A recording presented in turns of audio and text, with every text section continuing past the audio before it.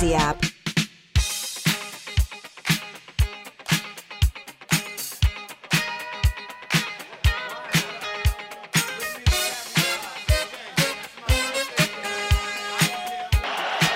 Second and 10.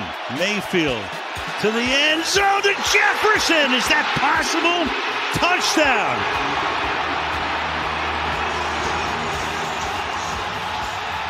This is impossible. They go 98 yards. That's good for 23. Al Michaels finally happy on the Thursday night game, huh? Yeah, finally. Now, if Al Michaels really wanted to do it the right way, Josh, he would have said at the end of that play, "Do you believe in miracles?" Oh, yeah. Yes. And slammed down the headset and Walked exited stage right and Forever. called it a day and called it a career. That would have been the perfect way to go out yesterday if you were Al Michaels. Not that he is retired, but based on a lot of the stuff he was saying in the game yesterday, he's done with this nonsense that is going on right now. But what an amazing, amazing ending. And I'll be the first to admit, I went to bed as soon as the third quarter was over, and it looked like there was no way that the Rams were going to come back and win that game and beat the Raiders. And I woke up this morning, and I'm sure you did as well, to 20 text messages from Sean Barber and Rob Brenton and all the guys on the staff talking about the game. I'm like, what the hell happened? And I saw a text from my friend Ben Maller, and he goes, how the hell did the Raiders blow that? I'm like, oh, my God, what happened? And so walked in this morning. The entire last 5 minutes was on the television set on NFL Network, saw the replay of that. My God, I just don't know what the football hardo is going to do today, knowing that Baker Mayfield came in and had one practice and knew 20 plays and led the Rams to 2 touchdowns in under 4 minutes to beat the Raiders last night. And the last one, a 98-yard drive to beat the Raiders last night. Just an incredible performance by Baker. Only the Raiders could do that, though, right? Well, the Chargers will give you a run for your money. It is funny because Al sounded kind of excited there. I was with you. I was watching till the third quarter, and I was wasn't feeling well, and I'm like watching, and he goes, all right, there's a minute to go in the third. And I'm like, I'm not watching you're not watching the fourth quarter. I'm not watching the fourth. And he sounded kind of bored, at that point. 16-3. But I watched the entire third quarter thinking it was the fourth. Oh, there you go. Because it was 13-3. NyQuil? Yeah, 13-3, and I'm thinking, well, yeah, it's two terrible teams. Yeah. It's probably 13-3 in the fourth, and then all of a sudden I realized it was only the third. I'm like, yeah, I'm not staying up for this. So yeah, no, I was with you. And I was like, no way, the Rams won that game. Yeah. Which also Alex had the Raiders as his survivor pick. Oh, he's done. You win. Congratulations. No, I think under the rules you have to complete the weekend. So I need Seattle to beat Carolina, and I will have run back survivor again this year. But he had the Raiders last night, and so he's probably. There was a text message from him late last night. Oh, there was just to you. What did he say? He did not concede, but he should have conceded. He was rooting against the Seattle Seahawks. No, it's over, man. His pick happened before yours. That's what happens when you take the Thursday night game. It's the first person that gets eliminated, you're out. And so you still technically are the last man standing. Alex has already been eliminated. He gave you the opportunity to not have to play on Sunday, right? Well, no, you can rest your starters. No, this is like the conference title game in college football. You have to go and try not to lose. Yeah, but in order to, if you do, you still go to the title round. In order to advance, you know what I mean? So you gotta go protect what's yours, and so yeah, I guess I gotta win on Sunday. All right, well, I guess I don't like it. He walks off the street, and then now I'm driving in this morning. I'm listening to NFL radio, and they're discussing, well, what if Matt Stafford's done? Oh God, is Baker the guy? I'm like, are we really doing this? Are we really doing this? That Matt Stafford's had a couple of back injuries now. Maybe he just walks away. He's accomplished a lot. He really has. Yeah. And if he's just kind of deciding, hey, I put up a bunch of career numbers. I finally got that ring at the end. I'm out. Well, we were talking about Andrew Baker the guy. I'm like, oh my goodness, we're really doing this already? I don't know if Baker's the guy. I mean, I don't know, man. He played very well last night for a guy who had 20 plays of knowledge on the offense. But I think the Matthew Stafford thing is very reminiscent to Andrew Luck. We talked about it earlier in the week, and if you haven't had a chance to kind of read what he had to say on ESPN, do yourself a favor, invest some time, take a longer bathroom break, and read that thing because it was very eye-opening. He was just done playing. Matthew Stafford's been through a lot in his career, Josh. He's played in Detroit for obviously the majority of his career, and it's stunk up there. put up great numbers, but also you had his wife battling some serious health issues with the brain tumor that she had. And so they've been through a lot as a family and as a couple. And you mentioned winning the Super Bowl ring and then having the back injury this year. I mean, you could probably see where it makes a lot of sense. Where you just walk away, yeah. And you got the AT&T commercial, you're good to go, man. But I don't know if Baker is the right guy. But I do know the die-in-the-wool Hardo football fan or Hardo football guy is having a tough time realizing that the Raiders lost to Jeff Saturday and now Baker Mayfield right off the streets. Both of those guys right off the streets. I don't know if it says much about Baker and Saturday or just says how bad the Raiders truly are as an organization. And I caught a little of the pregame yesterday. My mistake. I apologize for watching the pregame stuff. And they're on there talking about the Raiders, and they've won 3 in a row going into last night. And I'm like, oh, okay. They're talking about them like they're accomplishing something, and they're 5-7 going into last night's game. They're now 5-8, and they were talking about the Raiders like, are they on a run? Are they finally figuring things out? Are they starting to put it together? And then they go out there last night and absolutely lay an egg and have a bad penalty to extend that drive. And the Raiders are not back, and neither are the Lakers while we're on it. I saw a bunch of the Lakers back. They're 10-13. Like, you're not back when you're under 500. And so they try to push the narrative of the Lakers, of the Raiders, and it just isn't working. That is a dumpster fire out in Las Vegas. And we've got 3 dumpster fires burning right now in the AFC West. 1 in L.A., 1 in Vegas, and 1 we're about to walk into on Sunday against the Denver Broncos. I mean, it is dumpster fire part 3 in the AFC West. Yeah, I mean, the Raiders not being able to close, losing to, again, people off the street. Right.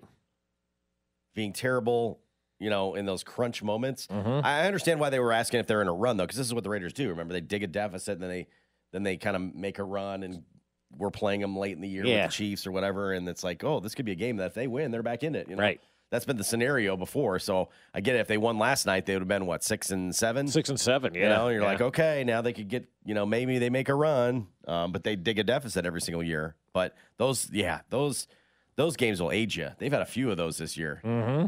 They got to be just looking themselves in the mirror going, what in the world is going on here? Yeah, and I don't know if Derek Carr cried last night after the game or not. I would have cried after that game last night. I also want to give a shout-out to number 10 on the Raiders. I don't remember what his name is, but on that punt that pinned the Rams inside the 5 down to the 2-yard line, number 10 for the Raiders is doing the gritty, following the punt down the sideline. And I'm looking at him and I'm going, what are you doing, man? Like, why are you doing the gritty down the sidelines, getting ready to down a punt? And then Baker Mayfield goes out there and just torches the competition. And now, look, there was a benefit of a bad unsportsmanlike penalty. Who was it last night that had that penalty? It wasn't Tillery? Tillery. I was going to say Clean Farrell, but no, Jerry Tillery spiking the ball out of Baker Mayfield's hand after sacking him. It's just stupid. You don't do something like that. But that's the Raiders. And so they extended that drive. And Baker Mayfield, to his credit, threw a couple of darts on that last drive, too, that are like wow moments, like passes that he threw. The touchdown was great, and then there was one a couple of plays before on the far sideline. You're like, oh, my God, only Patrick Mahomes is making a throw like that. So, I mean, it was just like a fun fourth quarter, man. I'm glad I went to bed and got my rest, but I'm glad I got to see it, play out on NFL Network this morning because it's going to be a game a lot of people are talking about. It was amazing last night. Way to get the win, Parker. Yeah. I don't know if you can write it any better than that. Obviously, we'd like to be a little bit more stress-free, but it's a pretty damn good story, I'll be honest with you. So it's special. That was my first rodeo doing that, I'll say that. Yeah. When it comes to critical situations and kind of those crucial downs, especially when the clock's rolling like that, just putting the ball up for guys like that and knowing the clock mechanics. I had Brian Allen screaming in my face what the cadence was for that because we didn't cover it, and Sean's yelling in my ear as well. And but yeah, ball is ball, and it's when you have guys like that around you, they put you in a good spot and they help you out. And those guys did it. Ball is ball. Ball is ball, baby. His life as well. Ball is life. A bunch of things. Ball is ball. Right. I'd give him nothing more next week. Why would you? I mean, here's 20 plays. You did pretty good with that. Let's see what you got. Go home. See you on Sunday. Let's not overthink this thing. Absolutely. I'm with you 100%. I mean, but that's what they do in the NFL, Josh. You know what goes on right now. There are coaches in every facility right now in the league, maybe not in the Rams facility right now, unless they're just still celebrating last night's win or whatever. but there are guys in every facility across this league right now at this hour overthinking something that's going to take place on Sunday. So when you say let's not overthink it, don't give them any more plays, just let them roll with the 20, I'm with you, man. I think coaches spend way too much time thinking, way too much time at the office, way too much time preparing for stuff like this. Jeff Saturday walks in off the street, beats the Raiders. Baker Mayfield walks in off the street, beats the Raiders. Maybe the Raiders are the common denominator in all of this. I think there's a little of that, yeah. But I also think at times we spend way too much time overthinking things in the NFL. Sometimes you just have to go out there and play because, as Baker said, ball is ball. Let's find out if Derek was crying. As a team, we just didn't finish the game the right way. It's NFL. It's going to be close. It's going to be tough sometimes. And this was one of those games where I think in the red zone we didn't execute how we should have. We left some plays out there and some points out there. And then at the end of the game, I just didn't think we finished it how we could have finished it to win the game, and not even have to put the defense out there or anything like that. We just didn't execute. I bet he almost said a curse word last night. Yeah, probably. Almost. I mean, how could you not almost curse after that game if you are Derek Carr? The other thing that was funny about that game last night, Patrick Mahomes tweeted about the game last night and then deleted the tweet. Uh-oh. Apparently, he didn't like what he had tweeted last night. At the end of the game, he tweeted, "Wow," with 3 crying, laughing emojis. And apparently that tweet has been deleted.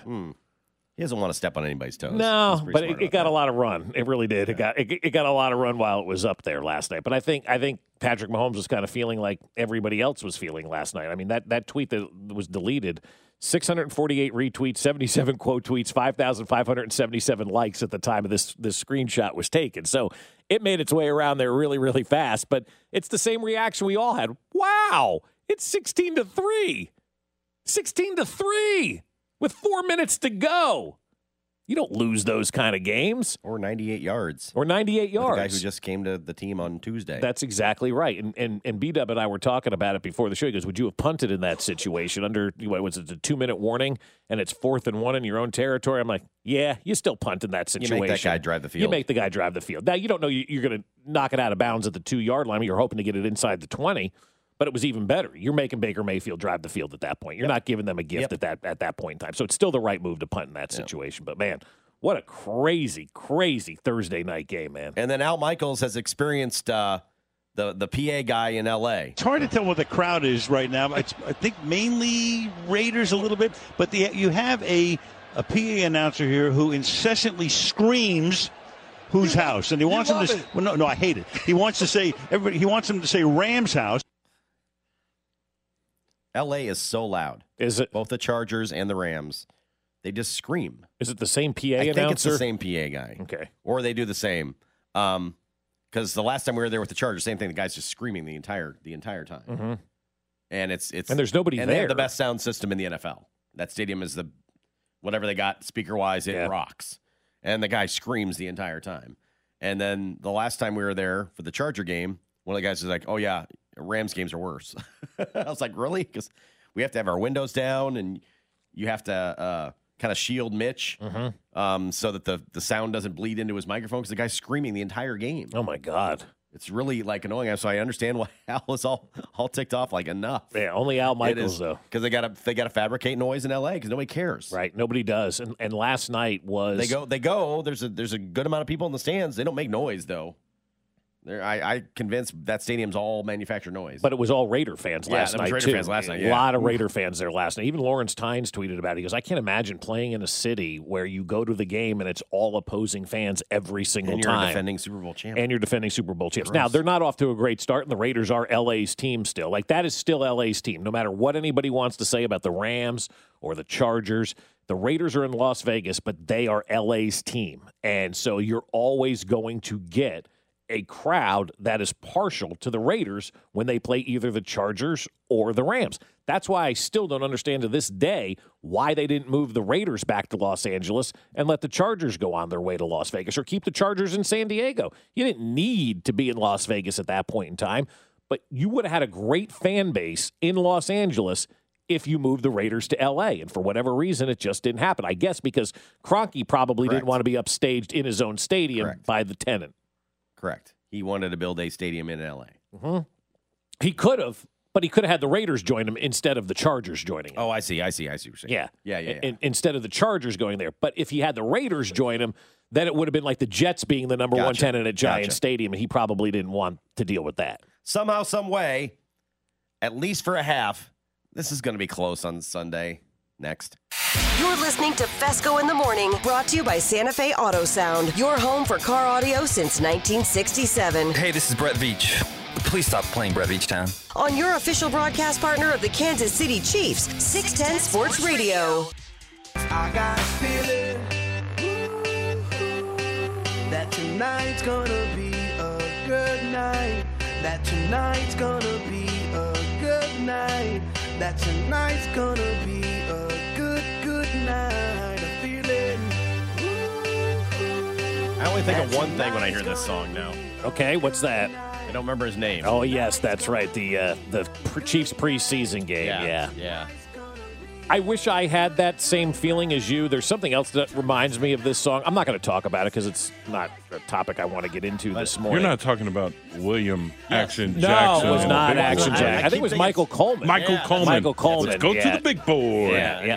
I have a feeling it's going to be a good night. So one of the silent reports on a Chiefs preseason game. Yeah. That's right. Yeah, that was 2012 against the Falcons, I believe. I can never unhear it. Yeah. Every time I hear this song, I think of him. Right. Yeah. Absolutely. So good. Yeah. No question like you about won a it. bet or something because of that. It was Yeah. Good for him. Does Channel 5 still have sports? I don't know. I think Metro's doing it, right?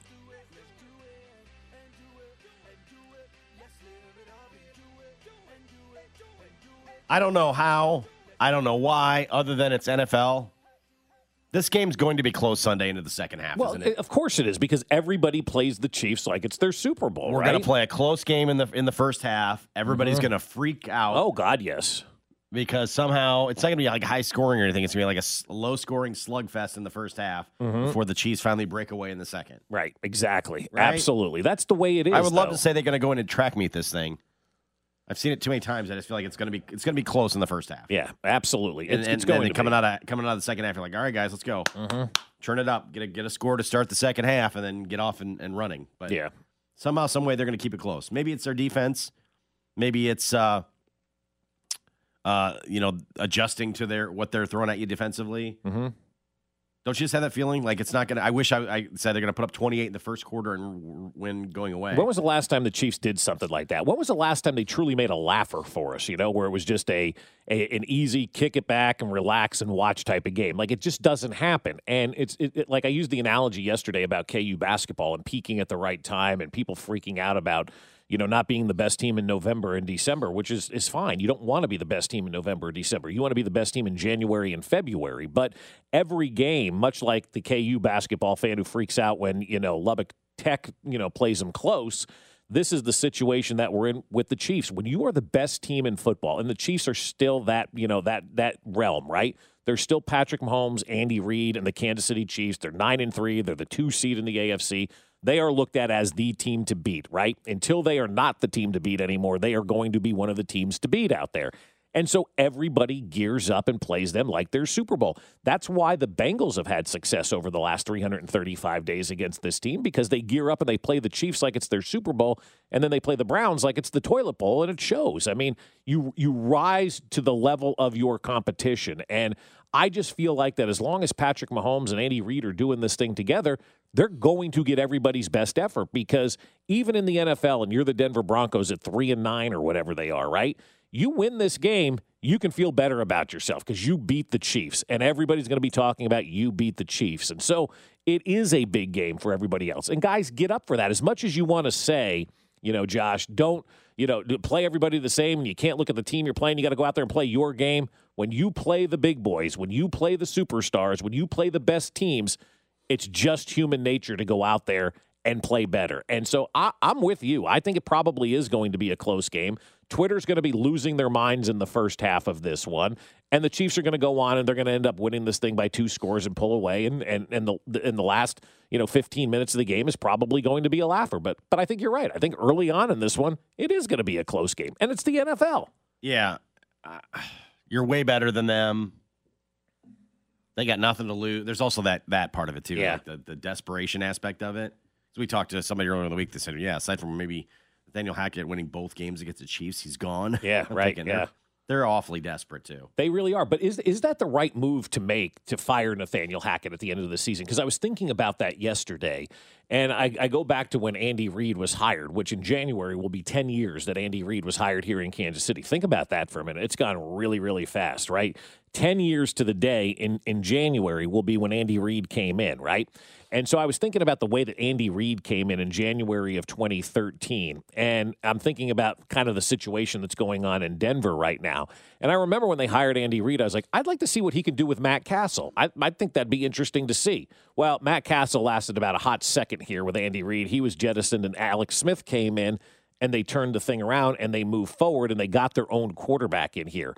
I look at that Denver situation, and right now from a football standpoint where they are, from a football-only standpoint, because the Chiefs had other things going on that year, from a football-only standpoint, the Denver situation is much worse because if you're going to fire Hackett at the end of the year, the new guy that's coming in doesn't get to handpick his quarterback like Andy Reid did when he came in here to Kansas City.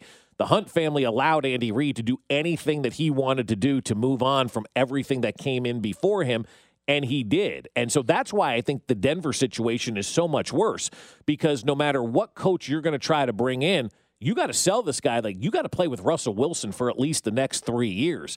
And you may not get anybody that truly wants to take this job or anybody that you truly want to give the job to. Maybe the best move for Denver is just to keep Hackett on board until the Wilson contract is done. Because if I'm a new coach, right, if I'm getting my first opportunity to coach in the NFL, do I want to go to Denver and have myself set up for failure knowing that I got Russell Wilson in his own office that doesn't know anybody else on the team? Do I want to come in and deal with that nonsense?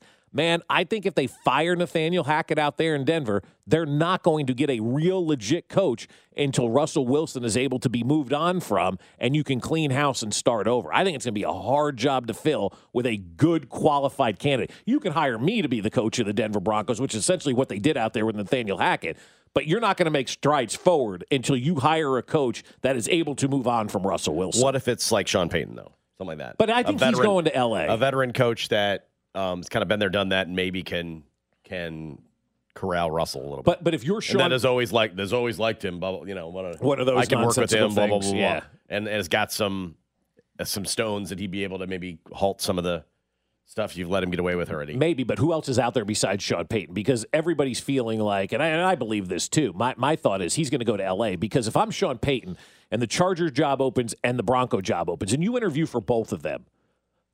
Isn't there more upside with Herbert than there is with Russell Wilson right now? Without a doubt. The L.A. thing, like all of that. Like he's still playing under his rookie deal. Yeah, blah. like he's not much longer, but yeah. Yeah, not much longer, but I think the upside there with him is a lot more than what you have in Denver, because even if Sean Payton were to take that Denver job and you had 3 years with Russell Wilson, then you're also still looking for that next quarterback. I think it's hard to find a quarterback, and I'm kind of now on the fence with Justin Herbert. I don't know if he's any good because they're always a middle of the road team. But not a winner yet. Yeah, not a winner yet. Not a winner yet. But maybe Sean Payton unlocks that. So if I'm Sean Payton as a veteran coach in this league, and I got an opportunity to basically pick where I want to go, I'm probably going to hook my saddle to a guy like Justin Herbert out in L.A.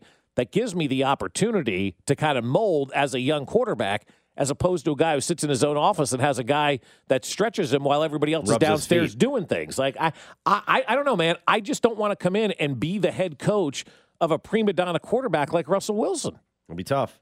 7 could be a very big number come Sunday. We'll discuss next. This is Fesco in the Morning, preferred 2 to 1 over other competing dentists. Brought to you by Santa Fe Auto Sound, your home for car audio since 1967. On 610 Sports Radio and the Odyssey app. What?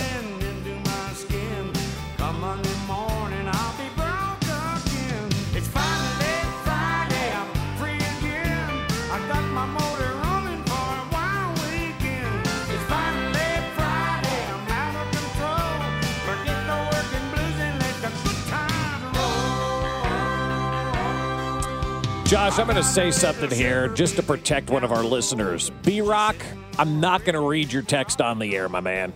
I'm just not going to do that. Going to save you from yourself today. Yeah. going to save you from yourself today. Enjoy the ride. Right. Exactly, man. Stop. Just enjoy the ride. Put the game on. Enjoy the hell out of it, my friend. I love you to death. I'm not going to read your text on the air today. No.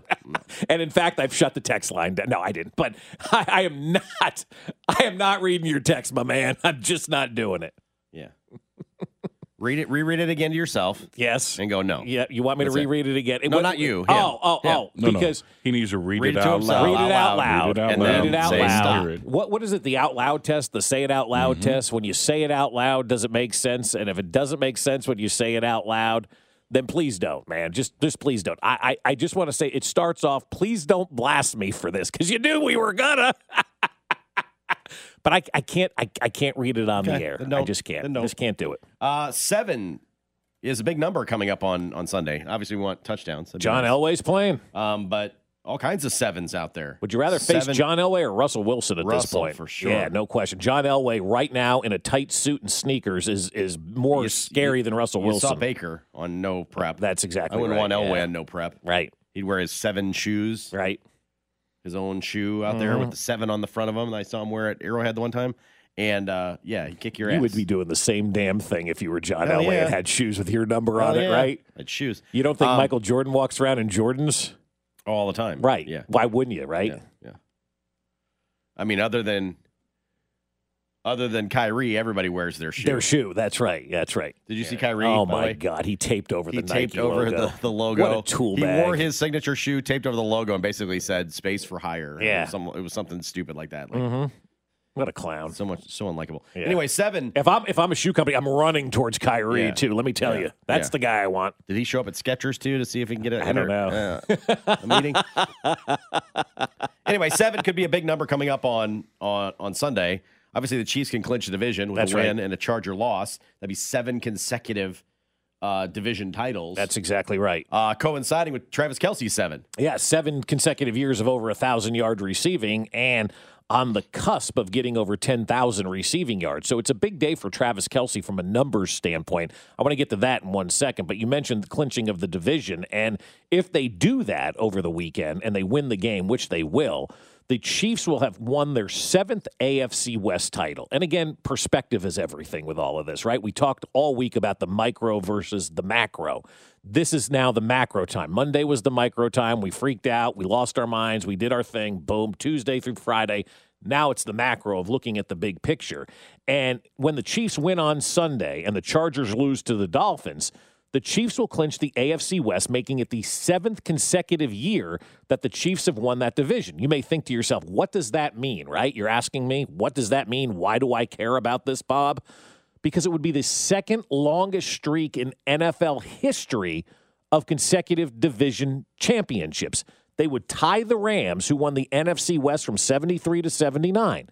The only team that won its division more times in a row in the history of this league are the Patriots. They won 11 years in a row from 2009 to 2019. They went to 5 Super Bowls in that time, winning 3 of those, losing twice to Eli Manning.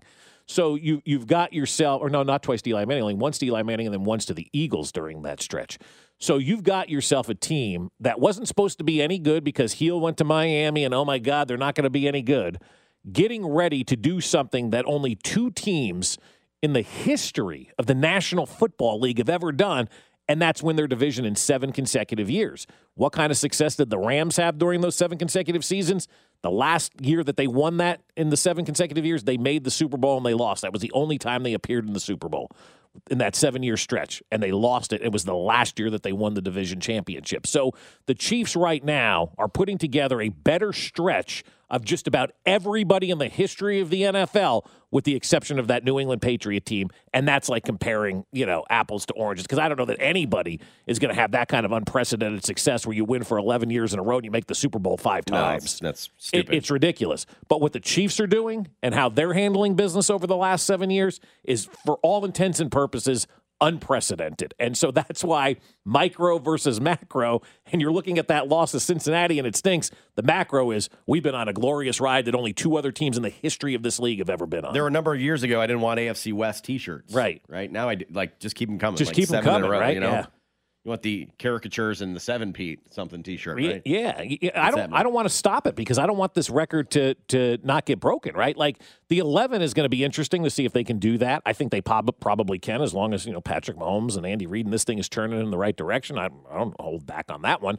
But I also think winning the 7th consecutive championship puts you in that rarefied air that we have to appreciate, that we have to understand, like, what we're watching right now is magical because I think a lot of times, Josh, and we see it on social media more than anywhere else, people forget what we're watching right now and how great this truly is. And so every time there's a superlative like that, I want to talk about it and reassure and let everybody know we are living in the golden age of not just Chiefs football, but one of the golden ages in the history of the NFL.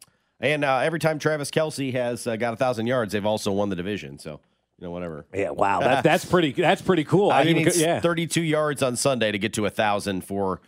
He's already got the record, but this would be a 7th straight year by a tight end. Yeah. For 1,000-yard seasons. So 32 yards is the number for Travis Kelce coming up on Sunday. Yeah, it's magical what he's doing, and I know you're going to throw tomatoes at me. This is crazy too, though. So George Kittle and Darren Waller, often try to put them in the same sentence. They each have 2 1,000-yard seasons. No other active tight end has more than one.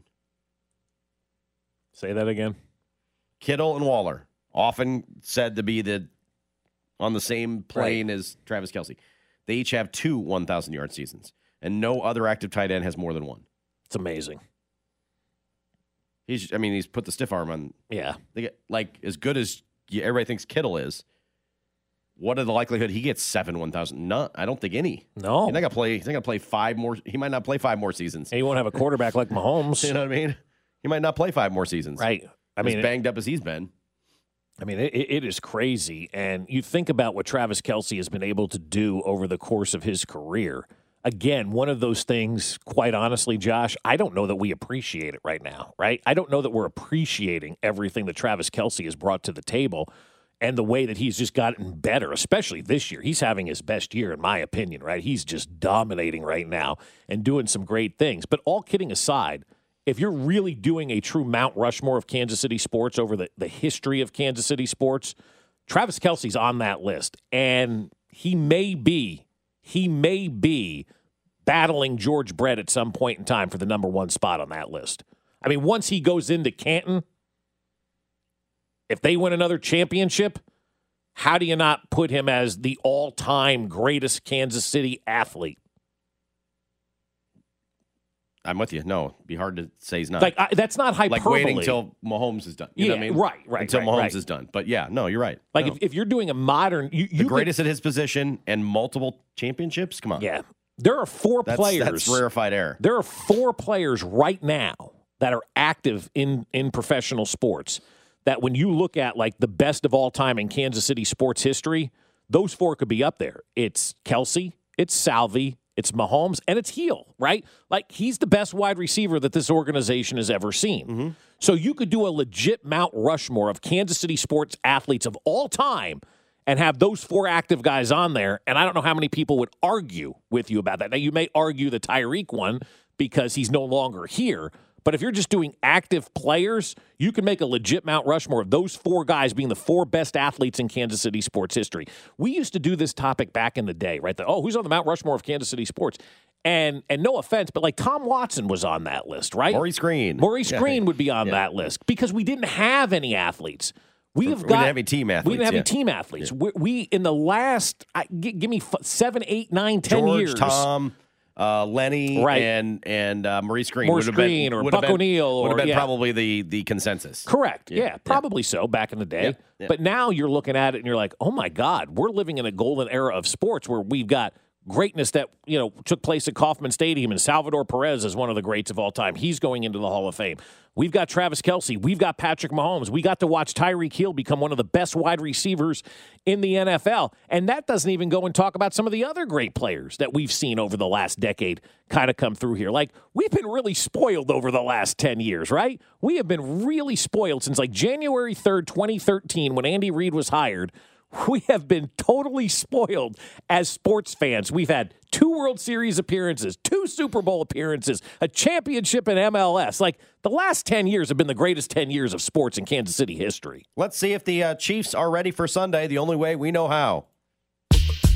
You loved it so much this summer, we had to bring it back. First thing I said, there's an imaginary sign outside that says, hiring all applicants. But this time, I get to voice the intro. I mean, I'm big on block destruction. Hello? Yeah, what's going on, BM? What do you mean backed by popular demand? Signed her to a long-term deal.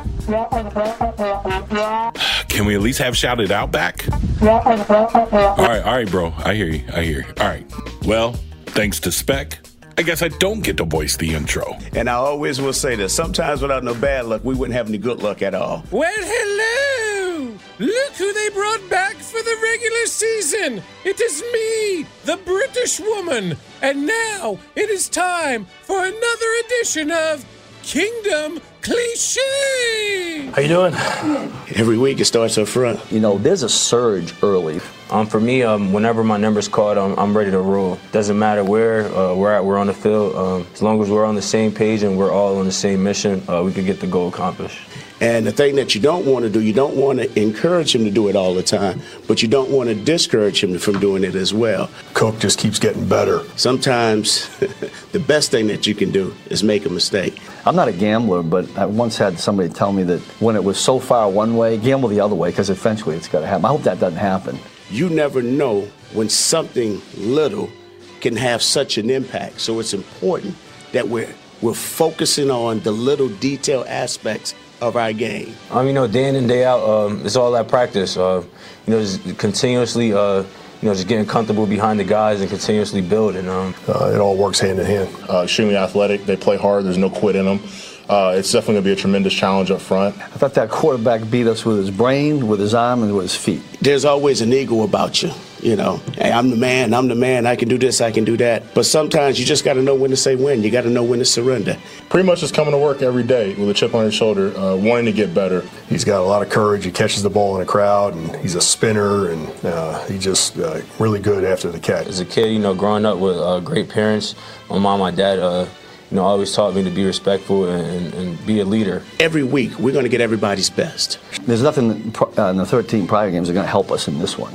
Day in and day out, I just watch. The only way you're going to learn to improve is to go out there and make a mistake.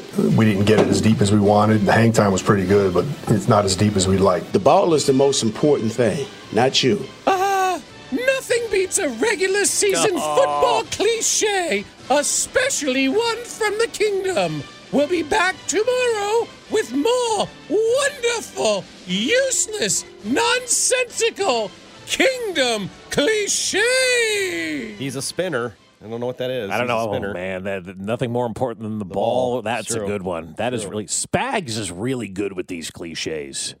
The New England accent kind of covers them up a little bit, but he is really, really good. They settle in, yeah. Dave Tobe is kind of the leader in the clubhouse as well. Well, he is cliche. He speaks on a special teams level no one else understands. Yeah, well, that is true. Maybe some of the players don't either if you look at special teams this year. He and Dana do the pregame interview, and they're on the same wavelength. That's it, though. Nobody else knows. Nobody else knows. He's Everybody a else terrific is just looking around like, what? Special teams nerd, about? And you have nobody else knows. Excuse me, what do you say? The spinning of the ball, like Dave, balls deep and all that other stuff. I mean, it's just unbelievable. He's fantastic. All three of them guys together are great. That was a wonderful edition of Kingdom Cliches. This day in history 10 years ago was a pretty good one, if not a controversial one. Ooh, next. The home for Legend Bob. Legend Bob, he's an expert on rubbing balls. Fesco in the Morning, brought to you by Santa Fe Auto Sound. Your home for car audio since 1967 on 610 Sports Radio.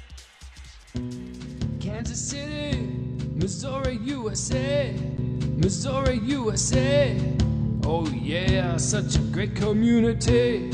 Check out the skyline. Check out the big old buildings in downtown Kansas City. Yeah. It's so wonderful, Let's go to the Kaufman Center of Performing Arts and see a show or something. in Kansas City. La la la la.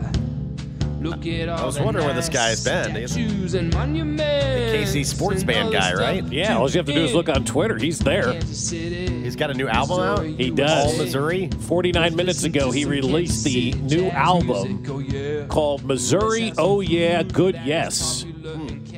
So he's got a new album out for I specifically everybody. would recommend listening to the Sykeston song. That's really good. The Sykeston song is really Yeah, good. So yeah. here's the rundown of the 50 songs that are on this album that's an hour and a half long. Kansas City, Missouri, St. Louis Anthem, song about Springfield, Columbia, Oh Yeah, Columbia, Independence is a city in Missouri, Lee's Summit, Missouri Rock and Roll, O'Fallon, Oh Yeah, St. Joseph is a wonderful city, St. Charles is a wonderful city, St. Peter's is a wonderful city. Very nice. Very nice. Blue Springs, Missouri, Yeah. Florissant Forever, Raytown City Anthem. This is the guy that authored the Josh Klingler and Bob Fesco song. That's exactly And right. Steven Spector. From years ago. the day, Yes, yes. So 50 songs now on. He'll make a song about you too. You just do submit. Just submit words and he'll like sing a like it. a Yeah. like a your LinkedIn bio page or whatever, and he'll. That's right. Craft a song out of it. Remember when he did Jeffrey Flanagan's song, and it was just he just read his Twitter bio Correct. on there, Yeah, and yeah, he just sang his Yep. Twitter bio, which was outstandingly great. And so, 50 songs about 50 different cities in the state of Missouri. One of your favorites, I know, is probably this one, Josh. Rolla, Rolla, Rolla. That would be good. Yeah. Or you may like this one. Farmington is like the best city, right? That's the name of the song? That's right. Right? Yes. Hannibal is a fine Missouri community. It's got something for everybody. Track 47 is perhaps the greatest song about Sykeston, Missouri. Ever. Or the only song about Quite Sykeston, possibly. Missouri. Quite possibly. I gotta hear the Raytown one. Raytown, Missouri, a good city in Jackson County. Oh yeah. Raytown is wonderful and it is also very nice. Nice. There it is. Very nice. Look Yep. at all the buildings. Look at all the neighborhoods. Look at all the trees in the 9.97 square miles of Raytown. Oh yeah. Raytown is the greatest place in the world. Everybody who lives there is a wonderful person. It's a good community filled with people who are living the American dream. He's so positive. I mean, he's a big believer in the humankind. We need to get back to Raytown, but the Raytona 500 isn't going to happen anymore. American people. Raytown, Missouri, USA. Oh, yeah, yeah, yeah, yeah, yeah. Raytown What I like about this guy, is like the best place he just stays in his ever. window. He really So does. much. You know, he knows what a hit is, and then boom, he just stays there. Right. He had the Jason Avant song. if I'm Yes, not he mistaken, did. too, right? Yep, and then rewrote Which it is- for us which when he is- came to the Chiefs. Which is why I think initially we stumbled upon him. Yeah, Wasn't that the it Jason was. Avant Yeah. song? Yeah. He's a catcher of balls. He's a catcher of balls. Yes. He's a wonderful man. Wonderful man. He's very nice. Catches everything thrown in his general direction. Direction. Yep. So later today, hold on to your hat because we got Belton, we got Blue Springs, we got Lee's Summit and Yeah, Independence everybody's still got to a get song. to. Yes. Yep. He hasn't done the Kansas side of the state line yet, but he's I think he's doing an album on every state. Sykeston, Missouri is very nice. It is. Today in history, I've never been to. Well, I have been. It's a home of throwed rolls. 10 years ago, 2012, on this day, the Royals made the trade for James Shields and Wade Davis. Ah, that's right. they Parting did. with Will Myers. Oh my God. We hadn't seen yet, by the way. Right. Jake Odorizzi, Mike Montgomery, and the forgotten third baseman Patrick Leonard. That's right. I forgot about Patrick Leonard being in this trade. It's really the Elliott Johnson-Patrick Leonard trade, Josh. Was he the player to be named? Elliott? I think so. Elliott. E.T. But you remember that day, that trade was very controversial. Oh, God, yes. Wade Davis, at that point in time, kind of a failed starter. They were using in the bullpen, but the Royals were going to make him a starter again. Hey. James Shields, was the feature piece of that, but you're giving up the minor league player of the year in Will Myers. Right. Who we never saw. Never saw him. Never did, no. So I Googled this morning because I couldn't remember Elliot Johnson's name, right? Like, why would you remember that guy? And so I Googled James Shields trade Royals. And I was like, oh, God. Here's what I came up with and saw right away. Bleacher Report. 5 reasons the Will Myers trade was a disaster for the Kansas City Royals. Disaster. The Rays traded James Shields and Wade Davis to the Royals. Let's see. It's time to win is why they made that trade. I agree. The Royals are taking a huge gamble on James Shields. So all of the baseball nerds. The huge gamble, though, was on Wade Davis. Because if Wade Davis didn't work, that's probably a failed trade. As much as James Shield was the leader of, turning around that pitching staff and the guy you could follow and rah-rah-rah. Yeah. But if Wade Davis stinks. Yeah.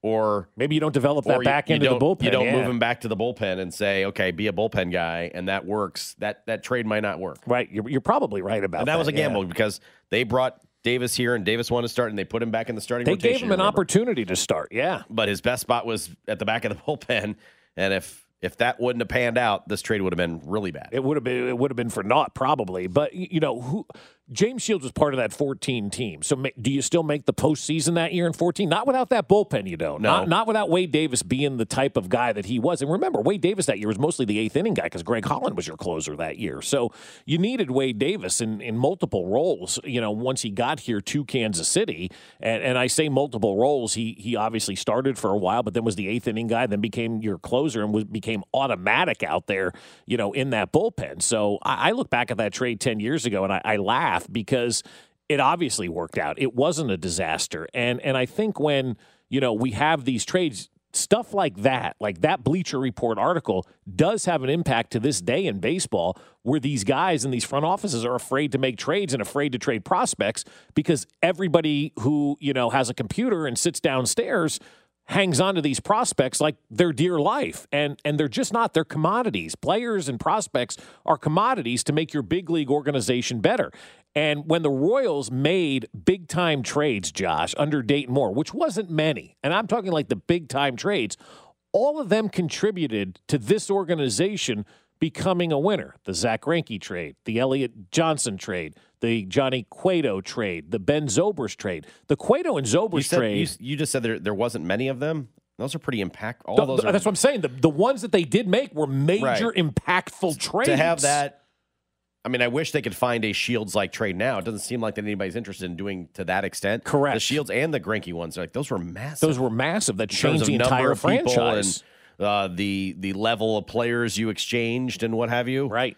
And I know the Royals want to do that, and they're willing to part with guys. The problem is you've got to find another team that is willing to part with guys as well, and they become few and far between right now in this day and age in Major League Baseball. That's just the fact of the matter. But you look at those moves, and you think, boy, if they don't make those 4 moves, they don't win championships. They're not in the World Series. They're probably not even in the postseason.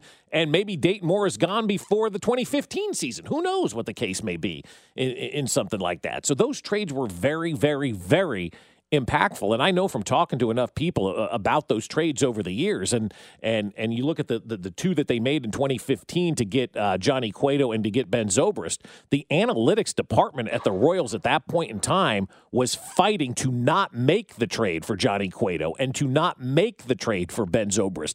The analytics side of things thought they were giving up too much to acquire those guys back in return, to which I say, that's why you can't go solely on analytics, because if the Royals listened to their analytic department in 2015, Ben Zobrist and Johnny Cueto never would have been members of the Kansas City Royals, right? They never would have been on this team.